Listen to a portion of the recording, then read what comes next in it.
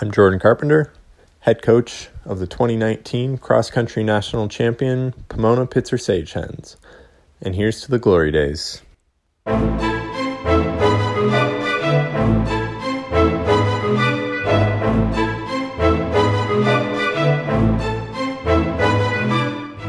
Hello everyone, Happy New Year and welcome back to D3 Glory Days. We started this podcast last year and it's been a lot of fun for us to share some of the stories of Division III running and to relive our own glory days. We're excited for what this year is going to bring to our young podcast, and we really appreciate all of you who have been listening all along. Of course, we'd love to hear your feedback. Please take a moment to subscribe to the show and review our podcast wherever you found it. Today on episode 9 of D3 Glory Days, we're happy to welcome former D3 All-American, national champion coach, and current elite distance runner, Jordan Carpenter. Jordan was an unheralded high school athlete who improved every year on a diet of high mileage and 4.0 GPAs at UW-Oshkosh. He ultimately finished as high as 13th at cross-country nationals and was runner-up in the steeplechase.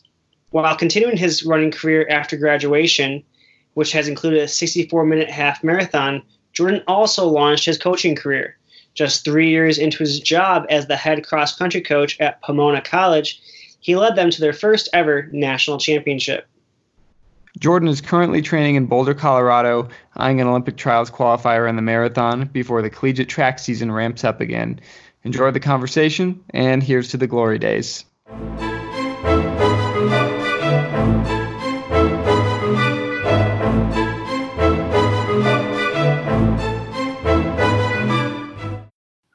Jordan, welcome to my bedroom where we are recording the second ever in-person episode of D3 Glory Days with Stu phoning in from elsewhere. Chicago. It's great to be here. High quality production. High quality production in the sound studio here where I sleep most nights. Well, Jordan, so what brings you out to Boulder? My girlfriend actually nice. lives here and trains in your group, which you know. So out here to visit her for the holidays, obviously take advantage of an awesome running area as well. Cool. Well, we're glad to have you. Listeners at home will know Jordan from the introduction, which we just recorded, but super interesting character, and a D3 athlete, a D3 coach, and a post-collegiate athlete himself. So Jordan, like a lot of our guests, wears a lot of different hats. So, like we do with a lot of our guests, you're familiar with our podcast, obviously, as everybody out there is, since we're skyrocketing on the charts. We like to go back and kind of get an idea of where you came from and what level you were kind of at in high school. So if you could start by just rattling off your high school PRs and then maybe put into context what athletics was to you in high school. Yeah, so I was born and raised in Green Bay, Wisconsin, and went to Ashwaubenon High School. In high school, I didn't do track until sophomore year.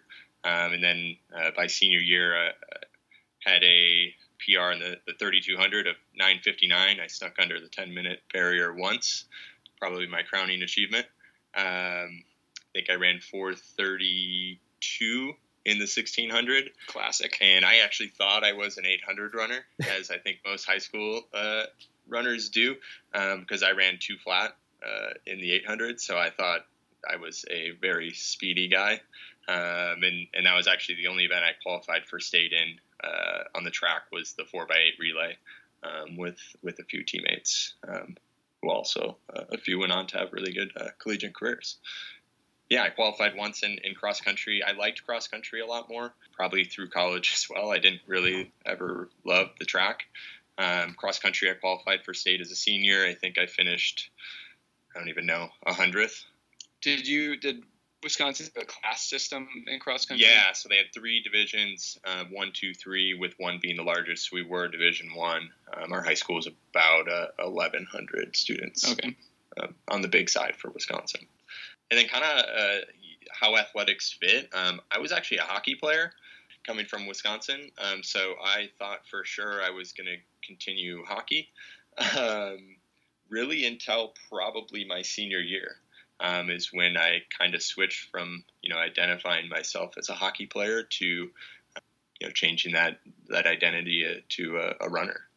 So it was something that came about pretty late, and yeah, really developed my senior year. And so, yeah, you make the state meet in cross country your senior year. At that point, was running, after high school.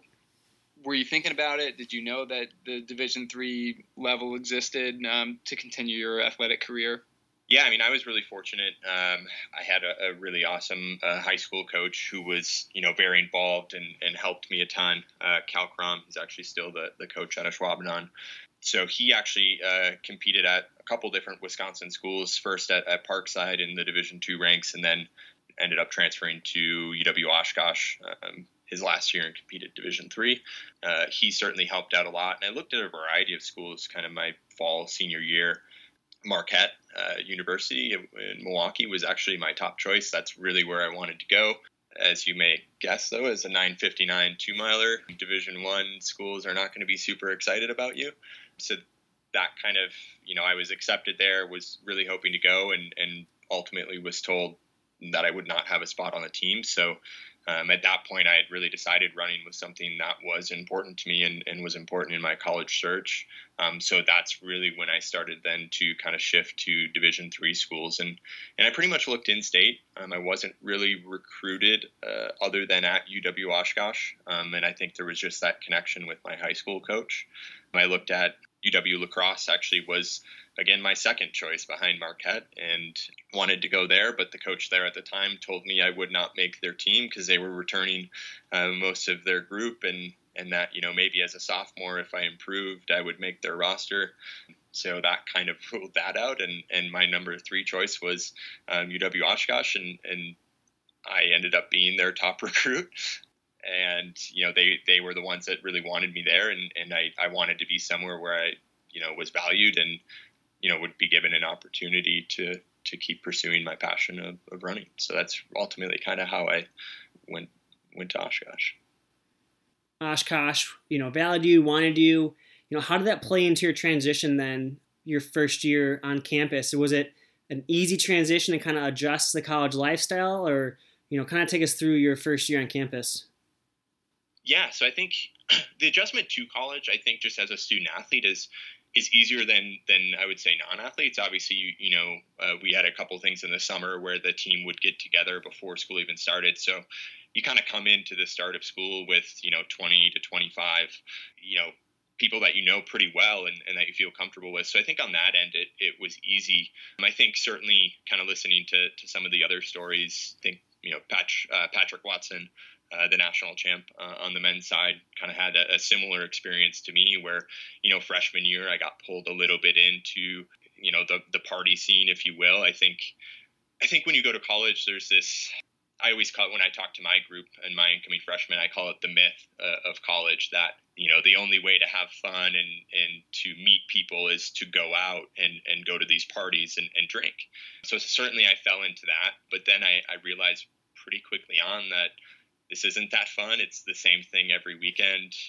And I just didn't value that. So I kind of similar to Patrick, I was able to get that kind of out of the system early and, had some really good teammates and mentors too, that kind of gave me other avenues to explore. Tyler Morey, who was a 5th year, my freshman year, I got really close with him, and he kind of, led me down the right path and was a really good mentor. And certainly that helped too. But I think most first years you go through that little bit of a struggle of finding what do you want college to be. And I think you find often it's different than what you thought it was or had to be. And certainly that was the case for me. I learned pretty quickly that, hey, I can have fun.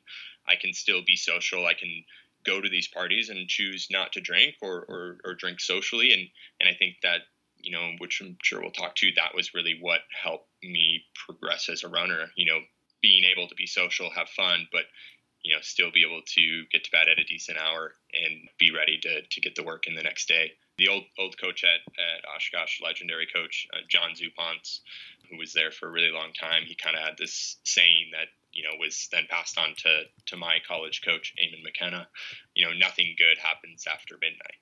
Basically saying that, yeah, go have fun, but if you're home by midnight, you're doing fine on a weekend. Yeah, so the coach kind of steered the drinking culture there, encouraging you guys to, kind of keep it clean. Yeah, so Eamon, my coach, who's still one of my best friends to this day, he actually started there.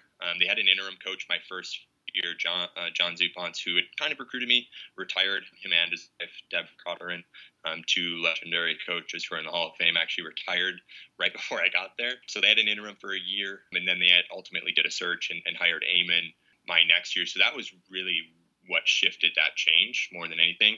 Eamon was really hands-on and super personable, cared about what we were doing outside of practice, and certainly was a big key in kind of steering that ship and kind of saying, hey, what would be really cool is if we, had these big running goals and did what we could to achieve them. Like, that'll be really cool. And you'll think back on those memories more than you would this random Saturday night, at 2 a.m. So Eamon was definitely a huge part in steering that. So it seems like Eamon was definitely a turning point in your college athletic career, but kind of just looking through your meet results, you did get to run nationals your freshman year in cross country. Coming for a kid who only ran the state meet once in high school, I remember my first national meet, I wasn't even participating, I was just there, but I remember being like, okay, wow, this is like a big stage, and that really motivated me. Did that have the same effect on you, or was it really the coaching change that got you really fired up? I think it was the coaching change, really. My first year, I liked running. I had been told I was really good at it. I think my high school coach did a good job of hyping me up more than, I should have been. But it was cool. I was the seventh man. I think I finished 200 and something. 65th. 265th, yeah. Thank you. So that's almost last. For those who aren't aware, I think there's like 280 some runners. We were a very front-heavy squad. We had 3 All-Americans that year and finished 5th. I was very little help in that, but certainly just being around a good team was motivating. Certainly I wanted to get better. I had a pretty atrocious indoor season my freshman year. Didn't get any better from high school. The outdoor season, I kind of found the steeple and saw some success. So that really is what kind of started it. And then certainly meeting Eamon and just got to be a part of that search and just kind of hearing his passion for the sport really started to ignite my own passion for the sport of running, and not just being kind of a participant in it, but being really passionate about running and the sport of cross country and track and field in general. So definitely that's really when it took off. Diving in more on the steeplechase, you said you kind of got into it your freshman year. Why and how did you find that event? You said you were struggling a little bit. Was it just nice to break up the regular 5K, 1500 and want to do a steeplechase? Yeah. Really, it was my high school coach, Cal, kind of had always said, like, oh, you're going to be a good steepler one day. I think it was just because I'm on the bigger side for a distance athlete, or it's just stronger, and I think that comes from the hockey days. But he kind of had that, always in my ear about that. And then, like I mentioned, Tyler Morey, one of my mentors my first year, he was a really good steepler and kind of took me under his wing and got me really excited for it. And then I remember the start of outdoor. The coach at the time, who was an interim coach, Paul Brown, was like, sure, yeah, you can do a steeple if you want. He's like, you need to be able to clear a barrier. So one did that like next day at practice, he pulled the barrier onto the track and he was like, all right, go jump it. I ran at it and jumped it, and he's like, yeah, all right, you're ready. We'll race it next week. So it was kind of trial by fire, really. And it went really well. My first steeple ever, which most people I don't think have that same experience. Do you remember what you ran? I do. I ran 9:42, which for a guy who was running a lot of like high 4:30s in the mile indoor and never broke 9 in the 3K that year, like I was very pleased with that start. And certainly it was rough on the barrier side of things and the clearing side, but kind of after that race started working with Tyler. He showed me a lot of different drills and technique stuff, and it's an exciting event too, because you get to see this massive time drop usually from your first time to really when you get comfortable with the event. So I think almost every time I ran it that year, I cut time off. And probably like the highlight was the conference championship meet. I think I went in, ranked like 9th, not expected to score, ended up running, I think like 9:24 or something like that, which was a pretty big PR, and finished second. That little chip on my shoulder, I beat the UW lacrosse their kind of good steepler who was, a borderline national caliber steepler, and kind of being told I wasn't good enough to make their team, that kind of continued to light that fire for me. And then I ended up running 9:16 as a first year, which, was close to making the national meet, kind of exceeded any expectations I had for the event. And my coach at the time really had no explanation for why I was good at the steeple. I was not good at the open 3K. My hurdle form is not good. Even as my career went on, it was kind of funky looking, but it was just something that clicked, and it was an event that I just took to and went really well. To harp on the steeple one last time, you mentioned that you ran 9:16 there at Last Chance meet at North Central. That gave you that motivation then to know that this was the event for you, because the following year then as a sophomore you make it to nationals. Was that the race that kind of told you that this was the race for you, or this was the event for you? Yeah, definitely. I think really that conference meet secured it and said, okay, I can be really good at this. And then running 9:16 kind of told me, like, hey man, I can be at nationals next year. And that was really exciting. And certainly that was the goal. Had some bumps along the way that next year, but yeah, then that really was the goal. The start of the next track season was like, I need to be at the national meet. I was within a few seconds the year before. This is, something I can do and should do. You established definitely some momentum your freshman year. You find a new event. You made the varsity team for cross country on a nationally competitive team. But at the start of the next year, you definitely stalled out and missed the entire cross country season.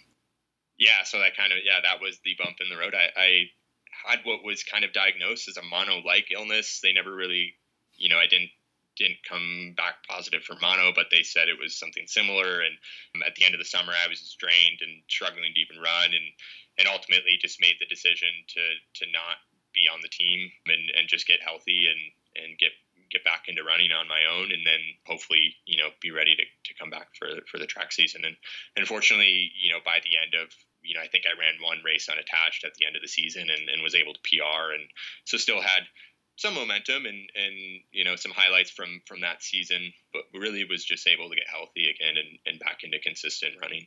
Did you kind of remove yourself from the team entirely, or were you still kind of, dropping in on practice here and there, or was it just easier for you to kind of separate?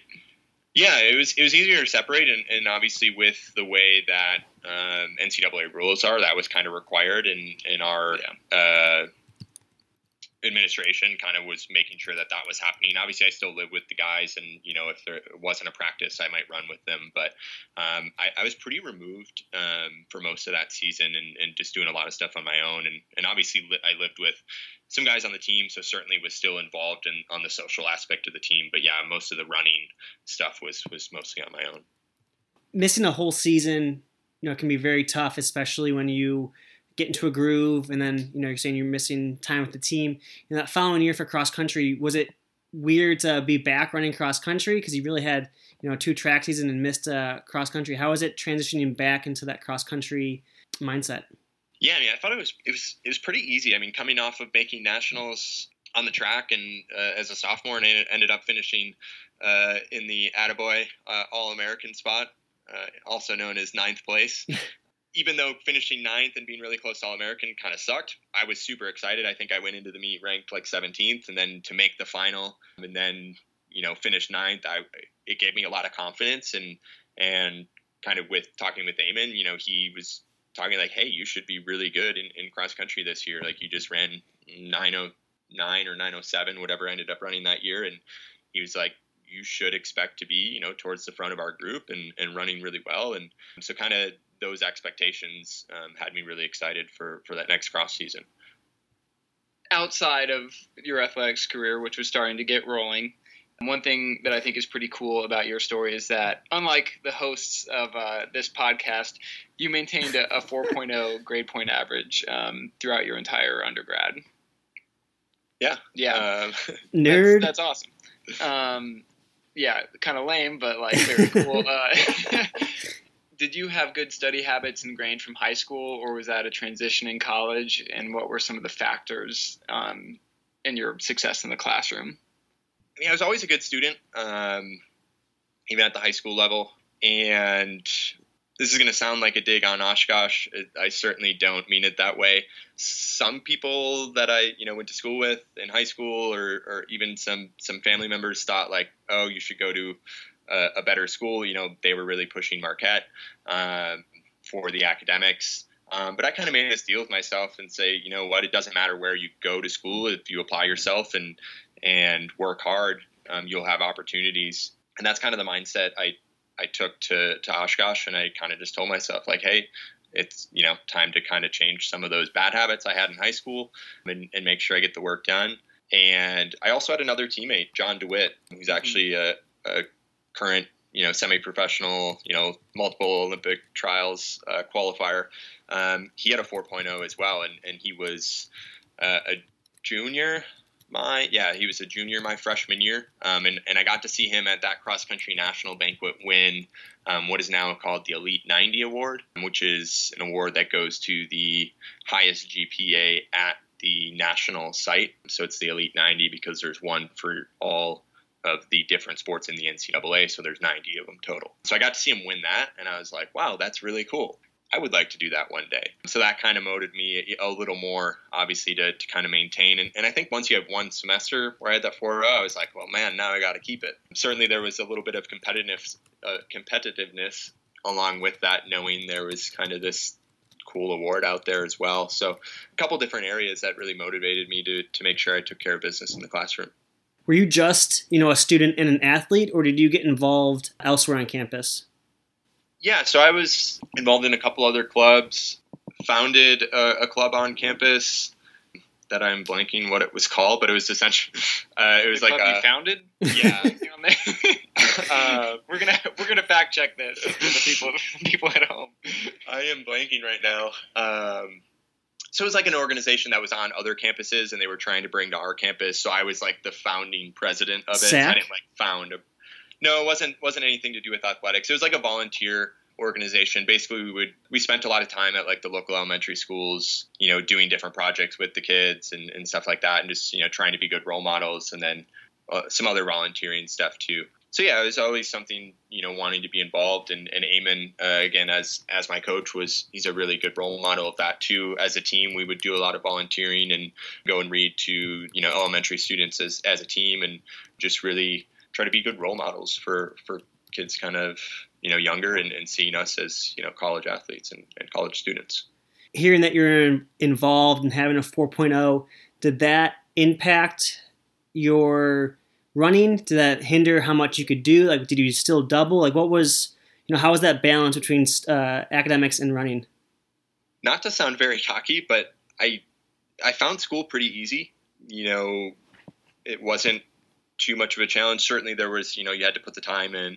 But, I was able, especially later in my college career, and I was able to really focus a lot on running, and I ran pretty high volume in college and was able to double a lot and put the time in for it.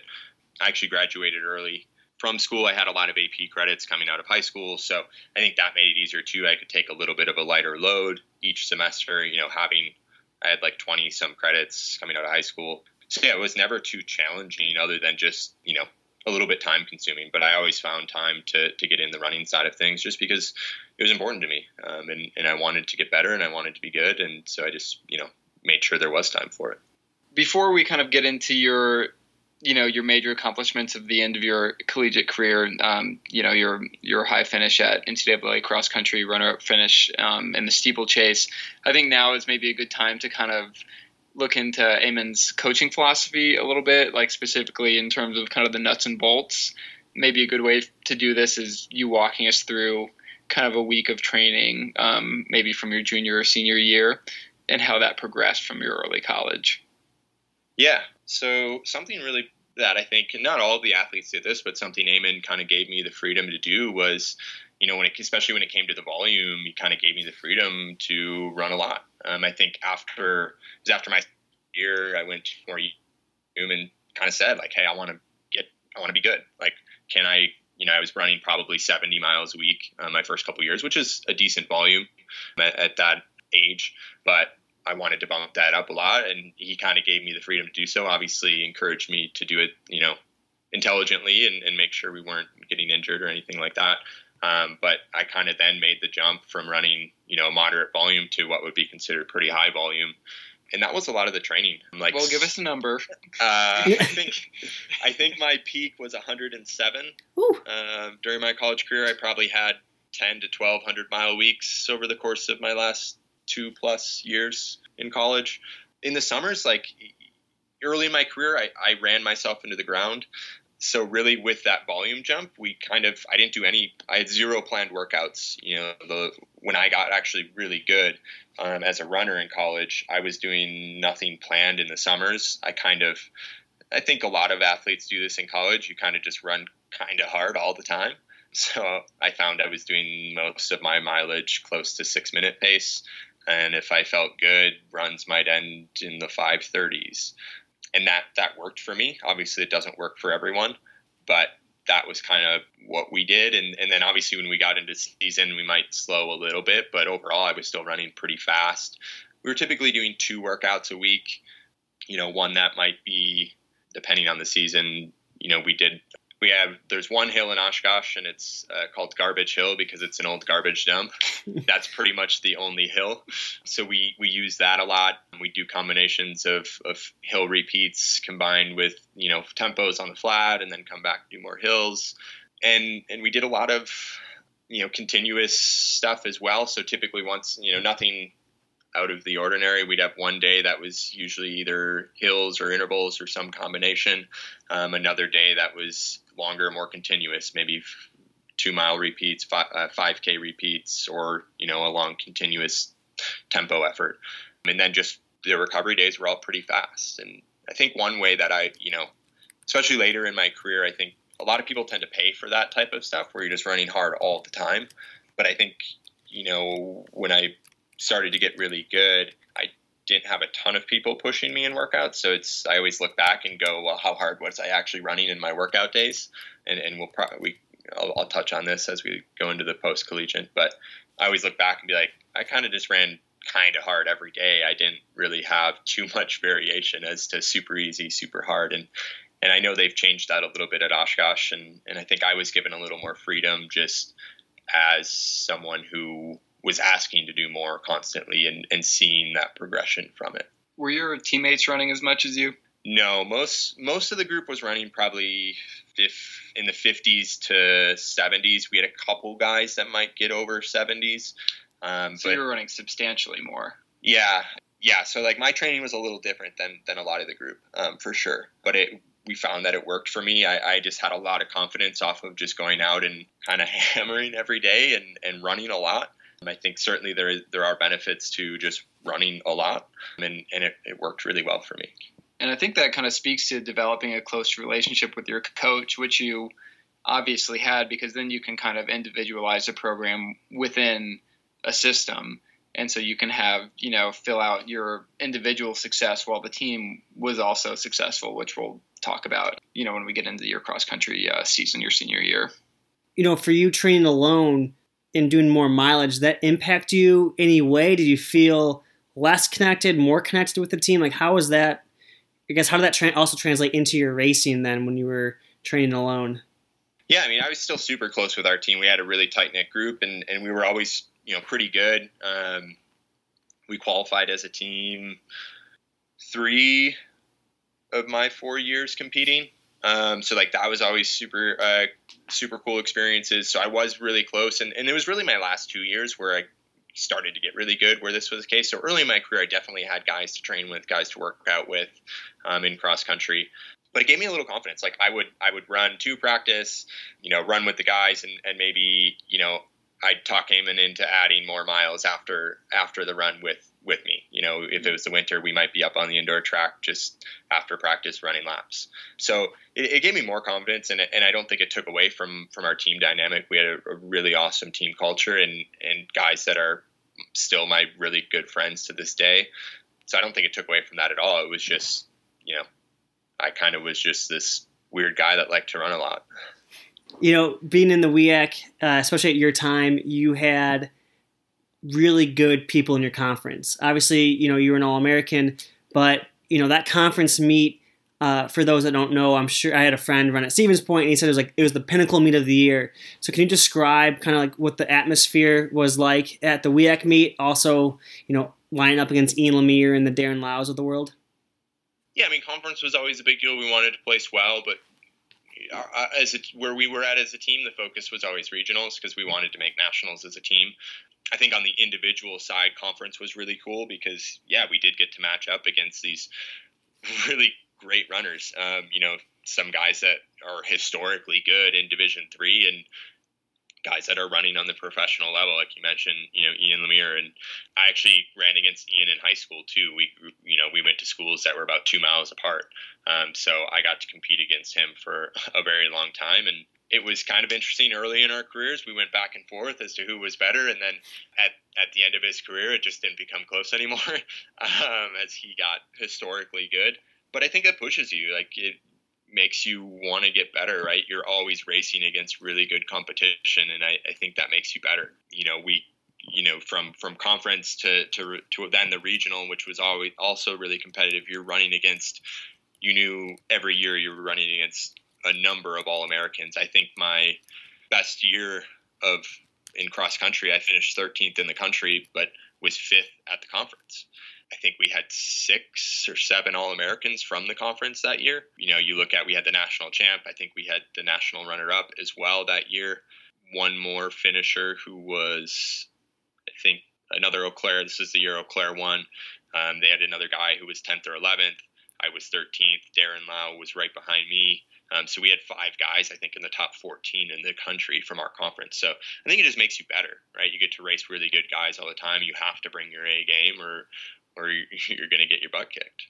When you're racing the best guys at the conference level and the regional level, and maybe you're finishing, 5th in the region or whatever, how does that affect your confidence then going into the national meet and being like, okay, well, I was 5th. Like, I mean, you probably thought of yourself as a top 10 guy at nationals on your best day. How did you rationalize those 2 goals? Definitely. I mean, I think within our region and our conference, you just know that every year there's 5 guys that can be top 10 in the country. And so you go, I was 5th, but I can still be top 10. I can beat those guys that were right in front of me or right behind me at that previous meet. So I don't think it really changed it at all. Really, the biggest confidence killer my senior year was the pre-national meet where I ran horribly and finished like 16th or 17th. But really the finishing 5th at the conference and regional level my senior year kind of built that confidence back up. I was pleased with those races, just knowing how much depth there was. Nationals, your senior year was on your home course. That was a super awesome experience. Actually, my first national meet was on our home course as well. I think you were in that race. Mm-hmm. You finished a couple spots ahead of me, right? You were like 261 to my 264. Yeah, probably something like that. No, I think you were 8th or something. Yeah, I did okay. But so it was actually really cool to kind of have the bookends of my college career both happen at our home course where I could have, family and friends there. So it was really cool way to finish out my career. I loved that course. One of my fastest times is from that course. So, not only is it a PR course, then it's the course where I, got to finish as an All-American in cross country for the first and only time. So it was a really cool moment. And your team finished 13th. Yeah. So we had, we thought we were a top 10 team that year. Obviously we didn't race that way at the national meet, but yeah, it was cool to have a team there as well. And just all the support from, everybody's families and we had a lot of alum out. And so it was just a really cool experience to be able to be on that course for kind of my last go around. Let's kind of move into the track now for your later half of the career. You mentioned that you had the Attaboy All-American finishing 9th. The following year, you followed up with a 8th place performance. Oh, yeah, snuck in there. The difference between 8th and 9th is huge. I was so much happier. There's like when I finished 8th, I fist pumped across the line. But then right after fist pumping, I was like, wait, was I 8th? Because there was like a fall on the last water jump right next to me and someone right behind me and I was catching someone. So I fist pumped because I was I was All-American. And then I look at my coach and he didn't seem that excited. So I was like, wait, did I get 9th? And then when he saw me looking at him, then he was happy and kind of gave me the thumbs up. So then I celebrated again. But yeah, it was a really cool moment. I had goals of finishing a little higher, but I think, when you're getting to that level, there's so many good guys. There's so much depth in Division III that it's tough. It's really hard to be All-American. So I was ecstatic. Following up your senior year, you have a nice PR in the 5K, running 14:33. You break 9 twice in the steeplechase, and you head into the national meet with the number 1 time in the nation. You finish second in the prelims, and then you runner up in the finals. Like, take us through that weekend. What was your preparation like, and how the race play out on the day of the final? Yeah, my confidence was super high going in. Obviously, when you run the fastest time in the country, that's usually going to be the case. There were some guys that had run pretty close, but yeah, kind of went in with the goal to win. I actually won my prelim, second overall. Someone in the other prelim just ran a faster time. Probably didn't run super smart in my prelim because I watched the first prelim go kind of slow, in the steeple, which I thought was slow because I think the winner ran like 9:12, and I'm like, was kind of nervous. So I'm like, okay, I'm just going to go run a 9:11 by myself if nobody else wants to come with and just make sure I'm in that final. So I actually gapped the field by a ton in the prelim, which probably isn't the smartest thing to do.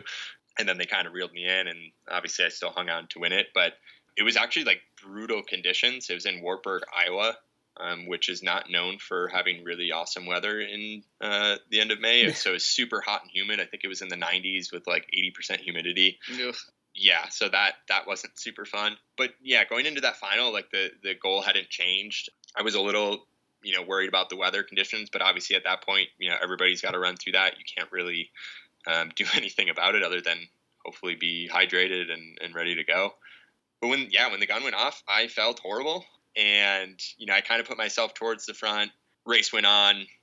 I started feeling worse. The ultimate winner made a huge move with a K to go that I did not cover with, and I fell back to 6th. And then I remember with a lap to go being like, man, if I don't close, I am not even going to be All-American. So I definitely need to close hard. And that was something I was always good at. I could run a really fast lap, which is something that's harder to do. Some people struggle, kicking in a steeple just because you have the barriers and the water jump to worry about. But I was able to go I had the fastest last lap for the race and was able to get back up to second, about a second off the leader. So I was super, it was mixed emotions. Obviously I wanted to win, but I think, finishing second was still a really awesome accomplishment. And kind of the more I reflected on it afterwards, from where I started my career in high school as being, a 10 flat guy essentially, to finishing as a national runner-up in the steeple was a pretty awesome progression and something I, really value and now that I've had a lot of reflection time, I really appreciate. Yeah, based on that progression, what are some advice you have to the young steeplechasers out there, whether it's Division III, Division II, or Division I? What advice do you have for them? Yeah, and I don't even know that it's probably not steeple specific. Well, with the steeple specific, just spend a lot of time with it. Even though I never had great form, I spent a ton of time just doing different drills, hurdle mobility stuff, walkovers, spent a lot of time jumping, especially during the indoor season. I would go up into our indoor track and, after an easy day, I'd spend 30, 40 minutes up there a couple of times a week. So just putting the time in, to be a master of your craft, and the hurdling is an important component of it. Even though it is a distance race, it's a distance hurdle race.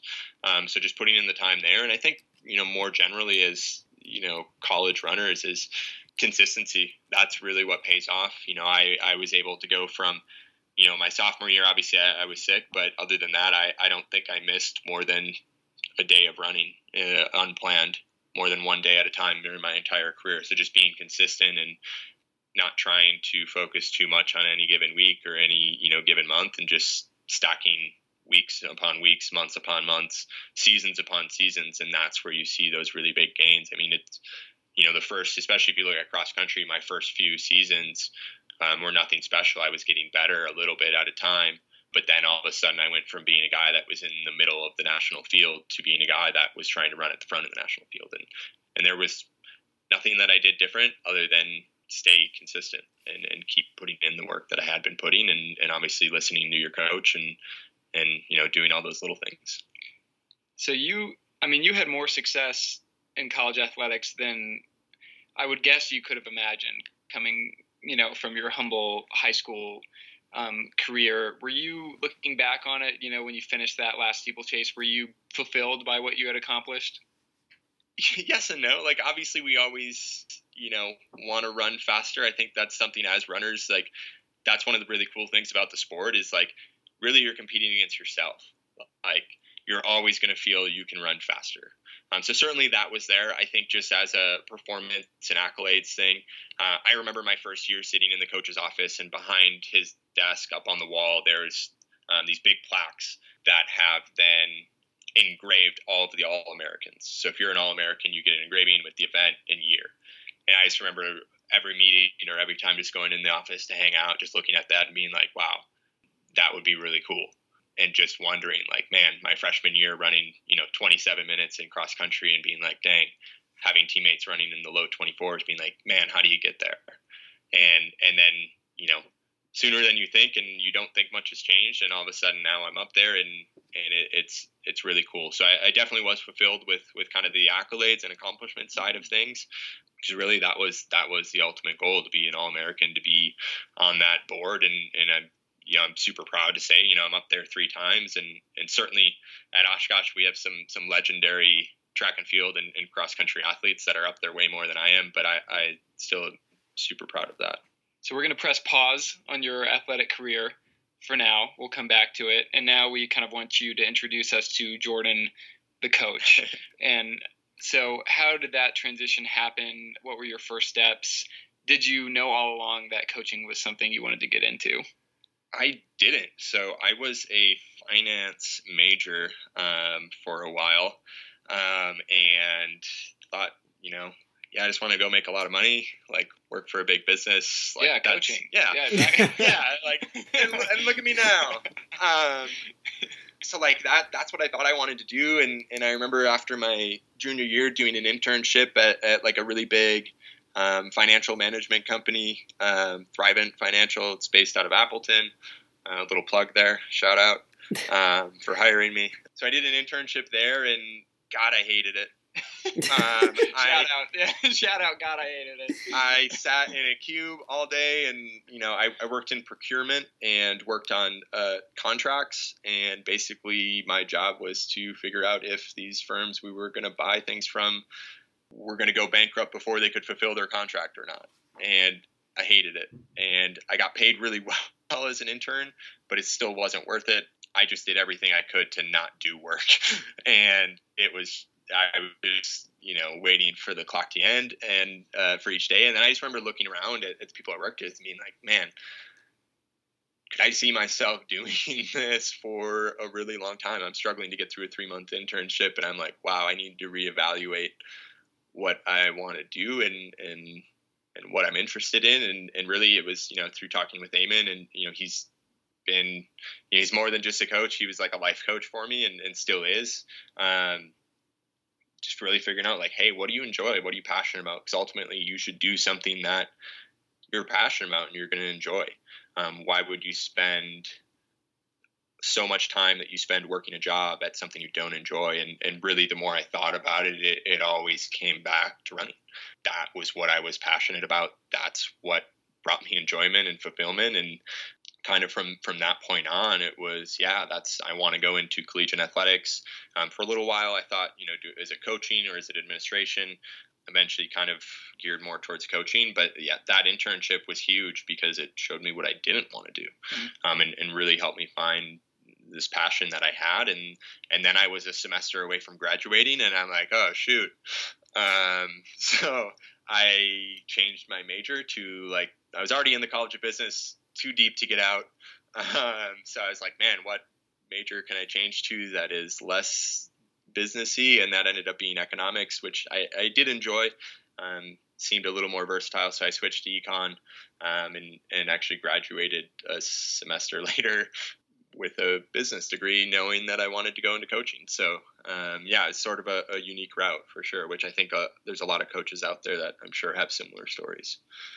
Yeah, I think I have a very similar story. I had an internship, had a full-time job in Chicago, and just realized the same thing, like working at a desk all day is not what I wanted to be doing. I think I had my aha moment within like the first 1 or 2 months coaching. What was your aha moment that's like, yep, coaching's the route for me? Yeah, so I helped out at Oshkosh for a little bit. So I graduated early and then had the opportunity to help out for a while I was kind of figuring out what I wanted to do. Ultimately, that led me to grad school, just knowing that a lot of coaching positions want you to have a graduate degree of some kind. And so that really got me, introduced to more the coaching side as opposed to being, a student athlete. The aha moment came a little bit into my coaching career. It was really when I became a head coach that I was like, because as an assistant, sometimes you get to do meaningful things. Sometimes, most of the time, you don't do super meaningful things, right? You do a lot of the menial tasks, and you don't get to do a ton of the actual coaching. So really, once I got my hands into doing the actual coaching, it was just really awesome, and it just confirmed what I had thought. And it was like, yes, I love this. This is awesome. This is super fulfilling, and this is what I really love to do. And I was fortunate, when I might be getting ahead of myself, but basically, after finishing up at Oshkosh, I was looking for coaching jobs and saw a post by Pomona Pitzer and had never heard of them, but, did some Google research and was pretty intrigued in the schools and the type of place that it was. Really meshed well with, what I found important and being that really, a balance between academics and athletics, and valued that and applied for it. And it was funny. I submitted my application, and 2 minutes later, I got an email from the current head coach saying hey, let's schedule a time to talk. So that was really cool. And at the time, that was Tony Boston. And a few weeks later, I loaded up my car and moved to Los Angeles County from Wisconsin, where I had never spent more than 2 weeks out of. You were hired as an assistant at Pomona? Yep. And now you're the head coach? Correct. How did that happen? Yeah, so really, really unique.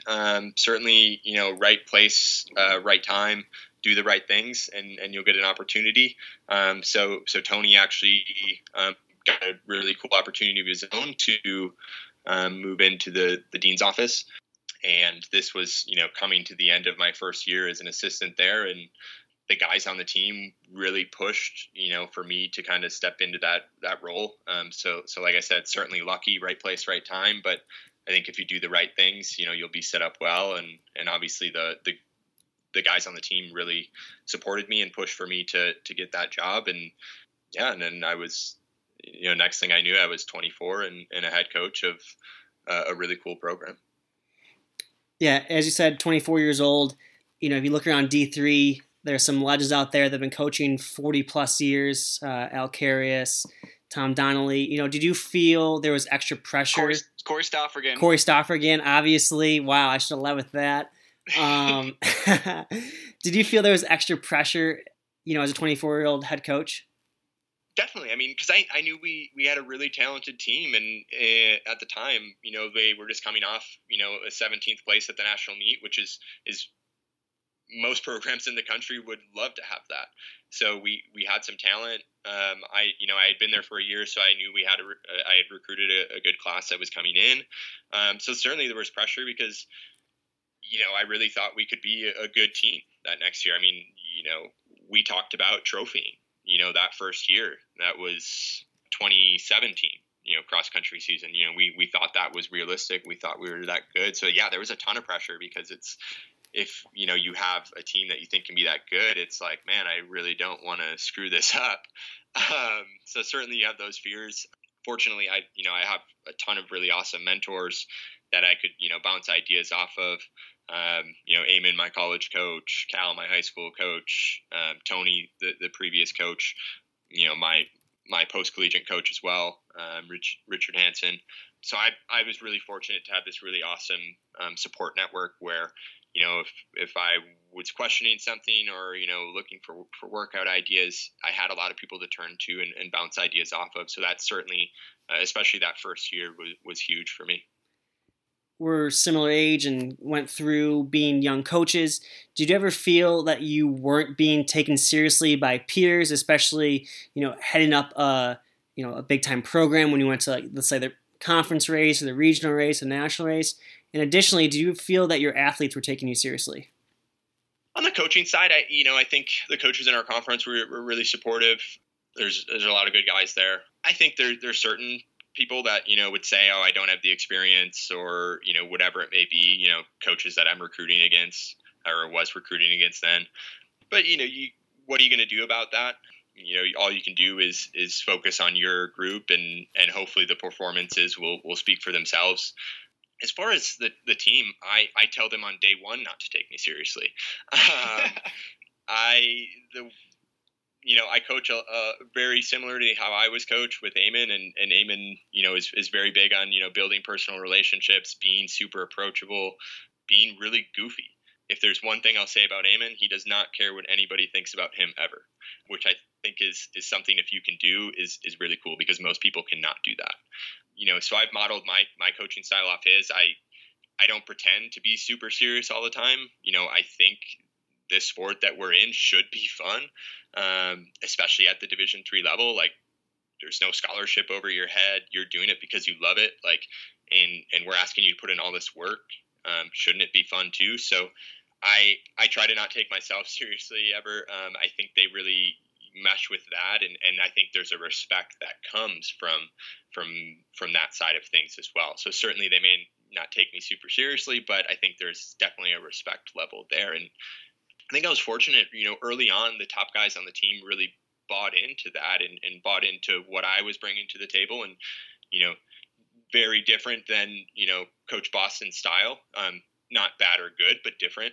And I was fortunate that the kind of top guys on the team, those leaders, bought in right away. So that kind of really brought those early movers, kind of brought the rest of the team along. So it was a super easy transition, and I was just super fortunate to have some awesome student athletes from day one.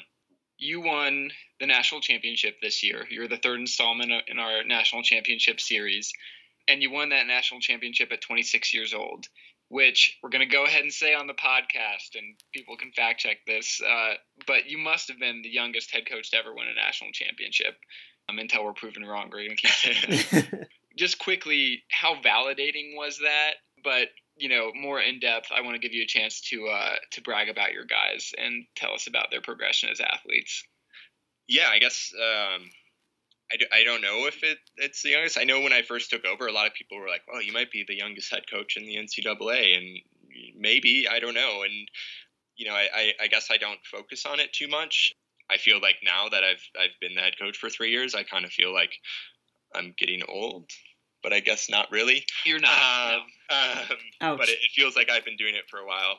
It was not validating for me. Like, at the end of, like I said, I don't take myself seriously, so I could care less what all those what people say about me or think about me. But it was validating for our program, for our guys, for what they've been building for a long time. Like I said, in 2017, we thought we were a trophy team, and we were. Really, you could look at that race at 7K. We were in, I think, third or fourth place, and we had our top runner on our team really, had some struggles in the final K, and we ended up sixth, I think less than 30 points out of a trophy.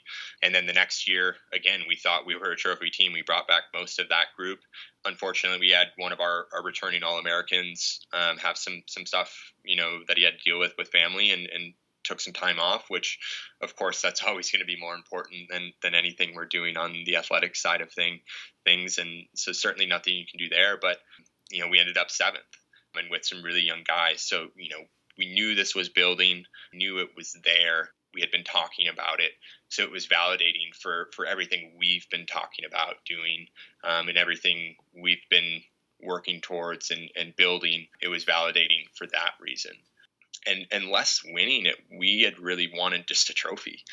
That was the goal from day one, was we want to win a trophy at the national meet, something Pomona Pitzer had never done. Sixth was our highest finish ever at a national championship.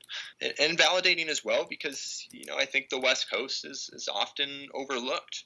When you look at the traditional powers of Division III cross country, you think obviously of North Central and that awesome program that they have. You think of the WIAC schools, obviously, that I was really familiar with. You think of DePauw University. You think of obviously the East Coast schools. Most people wouldn't think of West Coast or Pomona Pitzer. So just validating to be kind of, breaking through for the West and showing that, hey, there's really good teams out here too. But then kind of now to touch on the second part of our group, I always talk about I'm fortunate to work with, and I'm biased, the best student athletes in the country.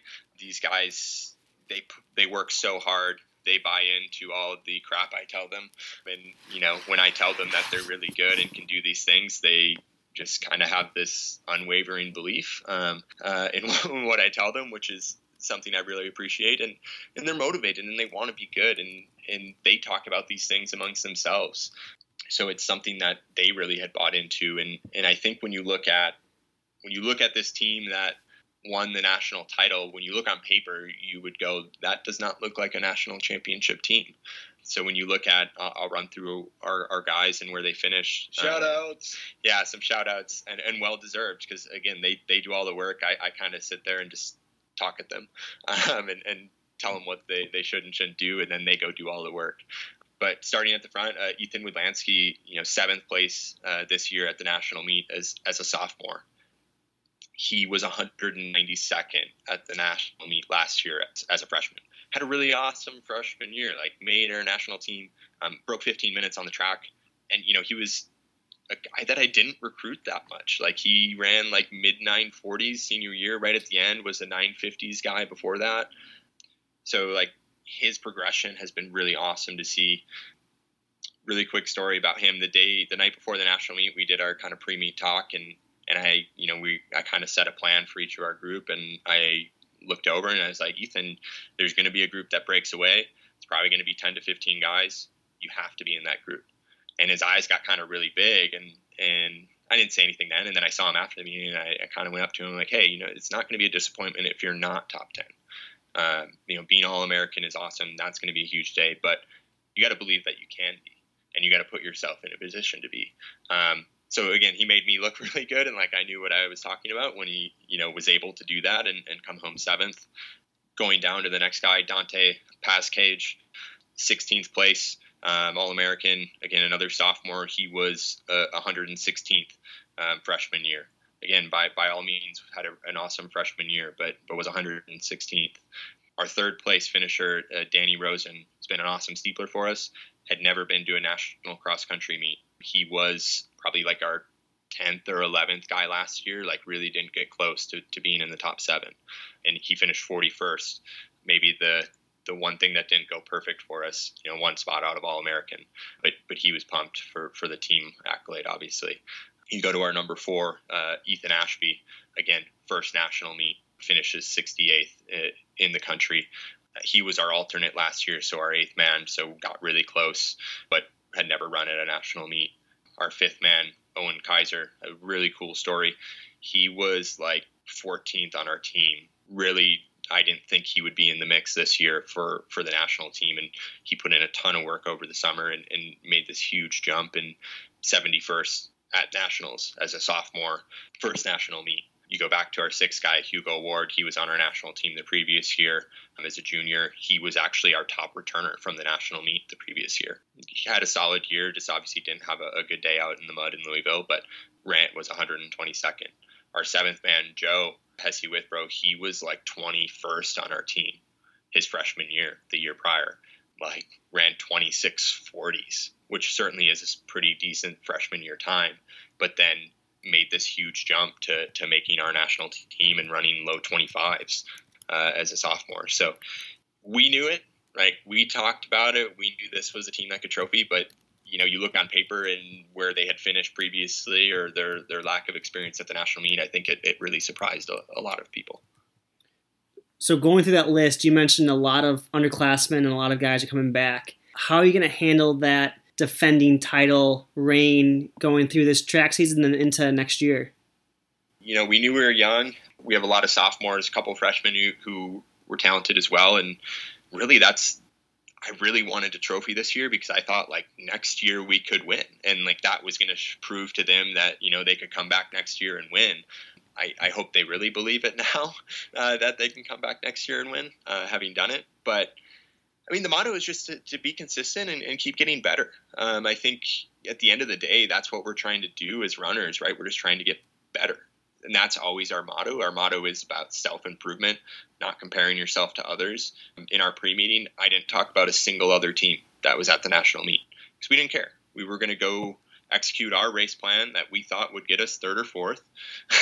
we executed it really well, and it ended up winning. So that's kind of what I preach. I say something I say to our group a lot is fitness does not lie. So at the end of the day, we're trying to build our own personal fitness. We're trying to be the best runner we can be. So that's not going to change. We'll certainly on the track, we want to qualify a lot of guys to the national meet. We take a lot of pride in, how many guys we can get under 15 minutes in the 5K. And that's really a big indicator for obviously our cross country success the next year. And then coming into nationals next year, it's always going to be really, really hard to win a national title. You look at the programs out there, it's incredible what North Central has done. You look, they have 19 national championships. The next highest program, shout out UW Oshkosh, has 4. So that dominance is incredible. And that they're going to be back with a team that is going to be capable of winning again. That there's all these teams that were towards the front, and there might be surprise teams like us. So it's always going to be really hard. I think the motto is going to be the same thing. Let's put ourselves in a position to trophy, put ourselves in a position, fitness, mentally. So when we do get to the national championship, we're in a position to be able to win again. Certainly winning is not going to be the only goal that we have. You keep mentioning, you talked about wanting just a trophy this year. How much did you guys talk about that in your meetings, or did you not really hype that up a lot until you got to the national meet? Something I told our captains actually before we did our first, because I let the captains run the goals meeting, and I slip them ideas that maybe would be good to talk about. And I kind of mentioned, hey, we need to have other goals than just trophy. We all knew that was the goal. We all knew that's what we wanted to do. It had been the same thing the last 2 years, but I wanted to have other goals and goals for every single person on the team that they can contribute to, not just obviously you're scoring 5 or 7. So yeah, there were other goals, but we really started to talk about it, once we got to kind of the midway point of the season, when we traveled out to UW Oshkosh for their home invitational, where we got to see, North Central College, WashU, Wartburg, some of the other really good programs in the country. And that's really where it started. And we kind of said, hey, if we can beat some of these teams, we're as good as we think we are. It's our chance to kind of prove to ourselves what we've been talking about. So that's really where it started. And we competed really well there, got our butts kicked by North Central, which at the time we expected to happen, but we beat some really good programs. We then went to our conference meet and lost. In a tiebreak to a really good team in CMS, and we knew really good. So I wasn't shocked. And the way our conference meet worked out this year, it ended up being almost like a dual meet. So we lost by a tiebreak, actually as close as it can get. But the goals didn't change. The second that meet ended, I said, hey, props to them. They ran well. They came ready. But for all we know, that's a trophy team right there. Just like we think we're a trophy team, they might be that good too. And they almost were. They were, towards the end of the race, they were sitting second. So they're a really good program. They finished 6th. So that really didn't derail our confidence. A lot of people have asked me about that. What was it like to lose your conference meet and then win the national title? But it didn't affect us. We knew we were going to be ready. We went on to the regional meet, ran well, ran obviously what we needed to do there. Guys were just excited for the national meet. And that's really, when we started talking about, hey, we put in all this work. We've talked about all year long. We've done what we needed to do to put ourselves in a position to accomplish this goal. And from day one, that's what we talk about, be in a position, right? Because you can't change what other teams are doing, right? You can't affect how they run. All you can do is make sure you're ready to do your best and hope that on that day that puts you in the right position. And then we were able to do that. Well, Jordan, I think you're doing a great job of giving an idea of who you are as a coach with how you're handling your athletes. But we'll give you a first time ever 30-second plug as to why a high school senior should go to your school. I'm timing it too. Ready? And go. Oh, wow. And it's schools because it is Pomona College and Pitzer College. I'm biased, but I think they are two of the best academic schools in the country. And if you're serious about academics, you should certainly look there. And if you're serious about academics and athletics, you should definitely take a look at us because we like to think we can do both of those things at a very high level. 26 seconds. Wow. Very impressive. That's the elevator pitch. That was great. So now we want you to put your short shorts back on, and we're going to go back to Jordan, the athlete, for a little bit. So another twofold question. How quickly after graduating did you know you wanted to continue to train as a post-collegiate? And two, how did you find the Roots Running Project, of which we are both members, and both of our coach, Dr. Richard Hansen? Oh, he's going to be upset I didn't throw that doctor in before. I know. That's why I did it. Oof. Well, edit it in. Dr. Richard Hansen. I knew pretty on right away. I actually, after the national championship, I went and ran at a professional meet, chasing the school record. I did not get it. Immediately crushed. But no, I knew I still had goals that I wanted to achieve in running. I knew, like I said, at the end of the day, we're just trying to be better than we have been in the past. So I knew that I still had the passion and drive to do that. So I knew early on that I was going to continue running. The first 6 months or so of that. So basically when I, moved to California and all the way through that fall, I was kind of writing my own program, obviously, getting a lot of input from Eamon. But what I found quickly was it is very tough to be accountable to yourself and you are biased. So I found myself doing things that I really like to do and not doing things that I don't like to do. And very quickly being like, well, I'll move this workout to this day because I don't want to do it right now. So it's very tough to be accountable to myself. And that's the biggest reason I think why I have a coach. People always find it funny when they hear I have a coach because I am a coach. And they're like, weird. If you were an accountant, wouldn't you do your own taxes? Probably. But I think it's different just because of that accountability. And kind of late fall, I think it was October sometime, I kind of put some feelers out to just some different elite level pro group coaches, and Richie was the only one who responded. Same. So that had a lot to do with it, and kind of set up a phone call, and he was super excited about the opportunity to coach me, which no one else felt that way. And it was kind of similar to my college search. Just that someone having that excitement for what you want to do was really cool.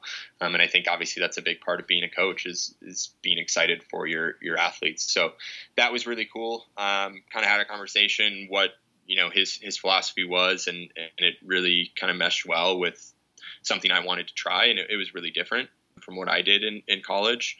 But that's really kind of how that started. And certainly it's obviously he's, based here in Boulder. So it was, remotely but that accountability was there. I knew I had to go on to my blog and fill in what I did for that day and that workout. And if I didn't do it, I knew that he was going to send me a text or comment on my log and be like, what the heck?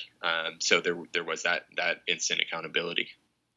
How has balancing your athletic goals with your coaching goals, how's that been going for you? It's really hard because I never want my athletes to feel as if I'm shortchanging them. So that's something I really try to focus on. Obviously, I'm fortunate that, I have 25 running buddies on easy recovery days when they match up. And I do a lot of easy runs with our group. And I think that for me is one of the funnest parts of coaching. And I think is important just for checking in and seeing how their day is going and stuff like that, kind of out when we're getting those miles in. But I do all my workouts on my own. A lot of times that means at 9 or 10 p.m. out at the track. Luckily, I have a key for the lights at the track, so I can turn the lights on whenever I want.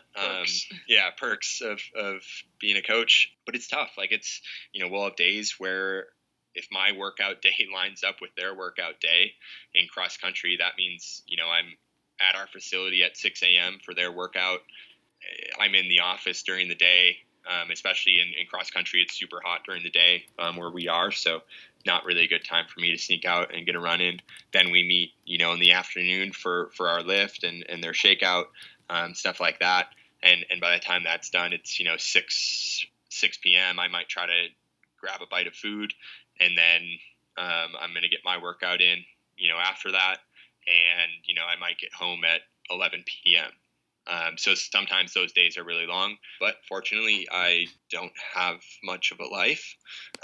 So there's nothing else I'd really rather be doing at that time anyway. So I'm okay with it. And I'm fortunate that my significant other is also a runner and doesn't even live in the same town. So that tends to help too, frees up a lot of my time. What goals in running are keeping you going? Yeah, they've changed even as my time as a post-collegiate. Originally, I was still focused on the steeple, had some success right away, was able to drop like 5 seconds off my lifetime best the first year. The second year, I got really frustrated with the steeple because I knew I was in the best shape of my life, but I wasn't showing it in races. I fell one race, had another race where pacing was weird, and so I just got really frustrated with the event and just decided that it was time to try something new. And that kind of happened to be some longer stuff. So the next year I decided to focus on the half marathon, saw some pretty immediate success there. And it was just exciting to do a new event, something that was very different from what I'd ever done. I think as a steepler, it's such a weird event where you only get to do steeples. I'd run maybe one 5K a year, maybe one 1500, and then all steeples. And so it was refreshing to not do that, not do the steeple, and have a new goal. So that was really exciting. And really what the goal has turned into is the Olympic trials for the marathon. Came really close last year at Houston, ran 64:16, I think. The standard is 64 flat for those at home. Yeah. Fun fact about that race, I was the first person in the race not to hit the standard. Attaboy. Once again, the attaboy spot. That means you're going to hit it next time, though. But yeah, so that's still something, whether I hit it or not. Training, the coaching success has been at an all-time high. The training has been at an all-time low recently. Maybe that's correlated. So we'll see. It's starting to come around. If I hit it, great. If I don't, I'm still going to be excited to continue running and training. And I think that's something I'll want to do for a long time, as long as I can. Where are you racing next? Houston again, going back to the Magic, and we'll hope we get it done. We'll see. Got a few more weeks of training here. Do you think your own personal aspirations to want to continue running has had a positive impact on your athletes? I think so. They may come and say something totally different, but I think so. I think it, they get pretty hyped when I'm on Strava, so they can all see my workouts. And so I think when I have a good workout, they get pretty hyped for me, or they'll ask about it. I think also too, just, I've had the opportunity to work with a number of different coaches, and I think that's really helped me learn different training philosophies, different types of workouts, different things like that. And I think that's really helped me grow as a coach, just like I kind of touched on earlier, having all these different mentors who all have very different training styles. And I'll be the first to say I steal workouts from coaches all the time. If I find something online I like and it fits with what we're trying to do and the adaptation we're looking for, I'm going to steal it. And I'm, like I said, I've been fortunate to have these awesome mentors that are perfectly okay with that. Yeah, let's touch on those mentors. I know we're kind of bouncing around here, but you mentioned how important Eamon has been on not only your athletic career, but also your coaching career. But how can you maybe sum up his impact that he's had on you as a coach? It's huge. I definitely would not be a coach today if not had I had Eamon as a coach. He fueled that passion for running. He grew that passion. Obviously it was there, but he kind of stoked that fire and really, really built it and encouraged me to go into coaching, even though I was moving to California for a part-time job that did not pay very much, and LA County is not cheap. But he encouraged it and said, yeah, if this is what you want to do, go do it.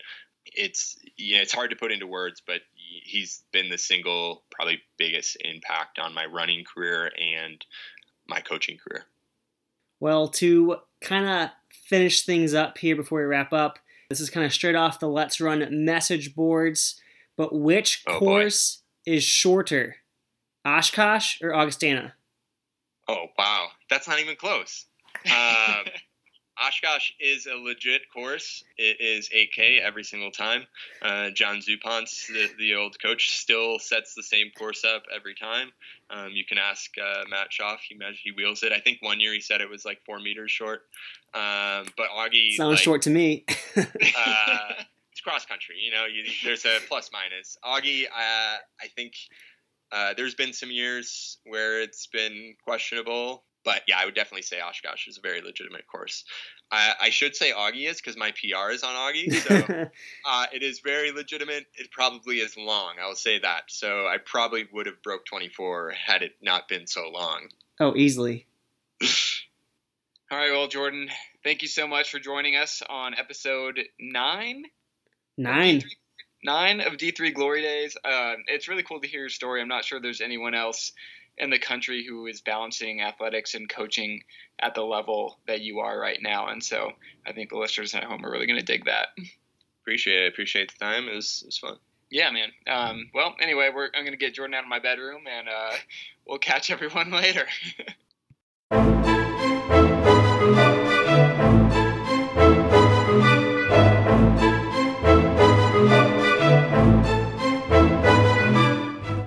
All right, that's all for episode 9 of Division III Glory Days.